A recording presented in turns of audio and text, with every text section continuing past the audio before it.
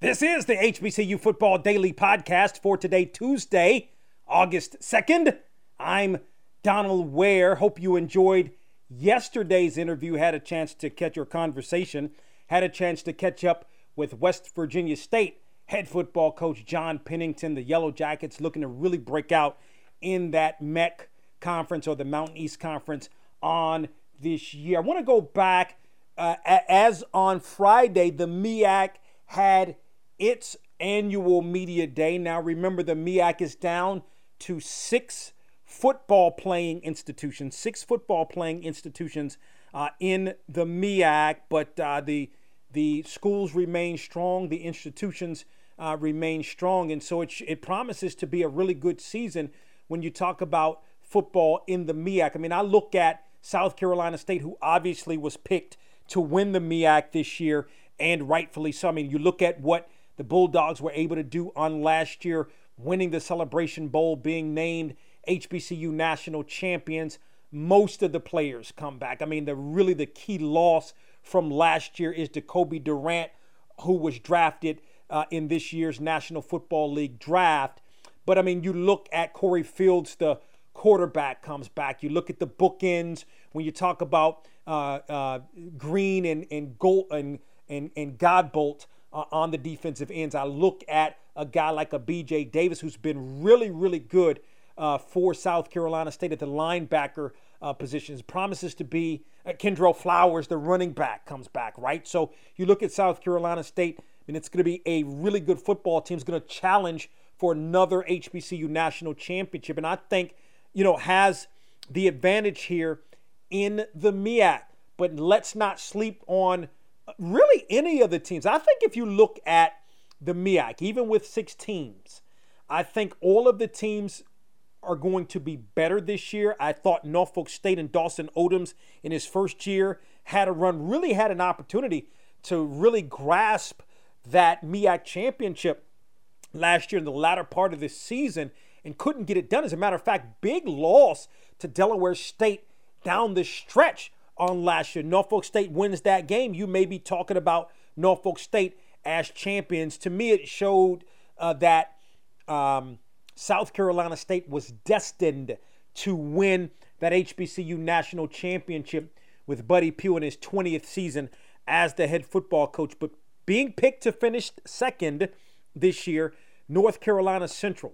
And I think, Trey Oliver has done a good job. He's improved. They had a solid season last year. Talking about the Eagles, that quarterback position is definitely one that I think is really solidified. And I'm going to tell you why. This is why. I mean, I think it's solidified anyway. But when you look at what Corey Fields did last year, specifically in the Celebration Bowl, and Davius Richard, the quarterback for North Carolina Central, had a solid season last year. Go back to his 2019 season when he was a freshman. You're looking at a young man that can throw the football and can get it done with his legs. And the voters didn't blink with the fact that Corey Fields did a really good job last year in the Celebration Bowl. The voters went with Davius Richard as the quarterback for first-team quarterback, and Corey Fields was second-team quarterback when you're talking about the preseason rankings or the preseason all-conference teams in the MEAC. So I think North Carolina Central is going to be very good this year. Picked to finish second when you're talking about preseason. Norfolk State. Now, I mean, if you're Norfolk State, you got to replace the all-world quarterback. So I think that's going to be, that's going to be a challenge, no doubt about that. But what I will say is when you have a young man that's coming back in J.J. Davis, in terms, he was voted the preseason player of the year, the running back special. I mean, he's a special type of player, and I think he's a guy that is he's going to have to, be a guy that really stands out. It's going to have to be a guy to sort of really carry the load until when the quarterback kind of was able to kind of get his feet wet. So, I think that when I look at Norfolk State being picked to finish third, I mean, there's no surprise there, but I think Norfolk State has an opportunity to be improved this year. Delaware State picked to finish fourth. I look at what Delaware State did last year, and that comeback victory against Norfolk State was big, and I think that's a big win coming into the 2022 season.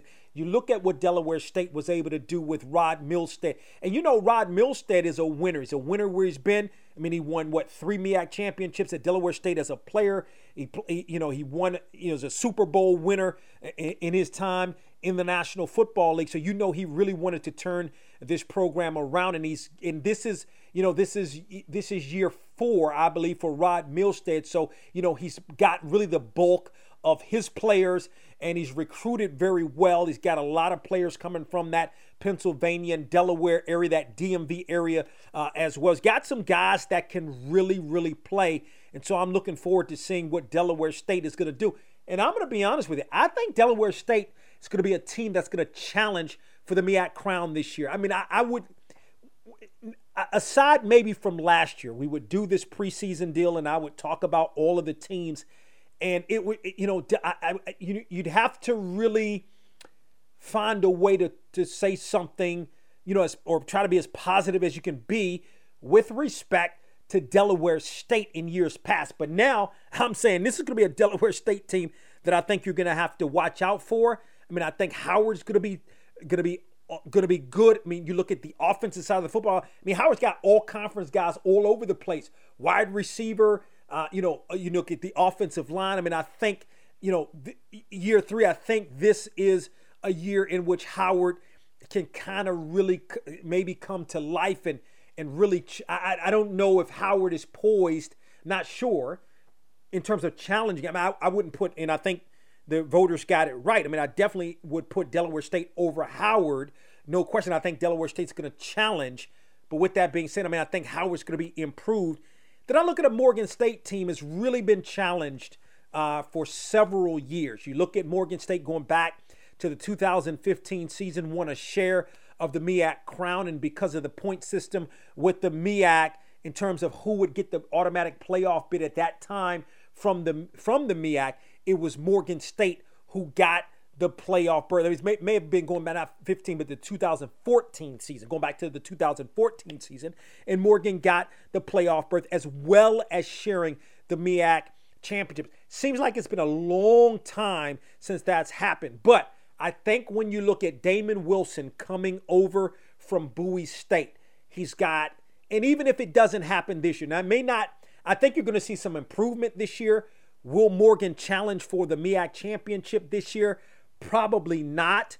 But I think when you're talking about the future and Damon Wilson being there, he's got the recruiting base already in terms of what he was able to do at Bowie State for in excess of 10 years. He knows the DM. He's going to recruit locally. He's always gotten kids out of Baltimore even to come to Bowie State. So he's going to be able to get kids to come from Baltimore to play at Morgan State. And Baltimore is known more as a basketball town, but you're starting to see where the football is becoming a lot better in Baltimore. And he's obviously going to be able to recruit from the DMV. And I just think he's going to do a fantastic job at Morgan State in the future. But that said, Morgan's definitely going to be an improved football team this year. And we'll ultimately see how things go. You look at the MEAC, and even though there are 6 teams, you got to play 5 conference games. That gives you an opportunity for 6 non-conference games. It gives teams an opportunity to make some money. You look at what South Carolina State is doing. It's going to make some money. Going to play South Carolina. Going to play Central Florida. So it's going to be able to make some money this year. And so that's where things are with the MEAC. I definitely wouldn't count the MEAC out. I think a lot of people have tried to count the MEAC out. There were questions as to whether Howard was going to leave. Maybe Howard, in fact, was going to leave or considering it. Maybe had some conversations, ultimately decided to stay in the MEAC. You've got 6 teams. And by the way, I think you have to have maybe, I don't know, 6 may get you the automatic berth.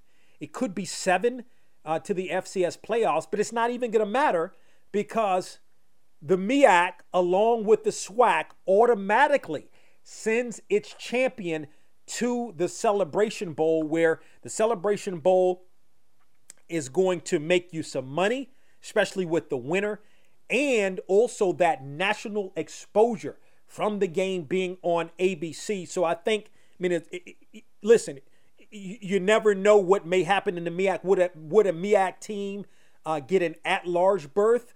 Depends. I think this is a MEAC that's going to be pretty competitive, but I think the MEAC teams have to compete outside of the conference and win some of those non-conference games. If the MEAC teams can, then whatever team doesn't win the championship perhaps could get a playoff berth. We saw it happen. We've seen it happen before. It's been some years, but we've seen it happen before. I think the last time the MEAC may have gotten an at-large berth may have been 2016. If I'm not mistaken, it was A&T because North Carolina Central won the conference, thus went to the Celebration Bowl, and A&T got an at-large berth. So that was 2016. But across the landscape of HBCU football at the Division I level, you look at in the SWAC where Florida A&M got the at-large berth to the playoffs this past year with the early loss to Jackson State. We may see that again this year. I think, not to get off, this is more about the MEAC, but I think when you're looking at the SWAC, that opening game of the season, I think the winner of that game goes on to win the Eastern Division. And if the other team does well in non-conference play, as Florida A&M was able to do on last year, then you're talking about the SWAC possibly getting an at-large berth as well.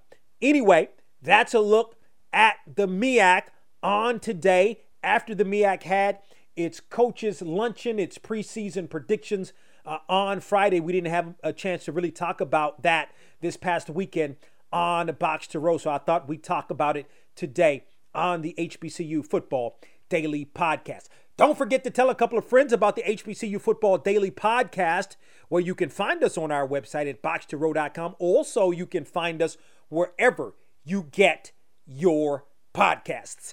Talk with you tomorrow.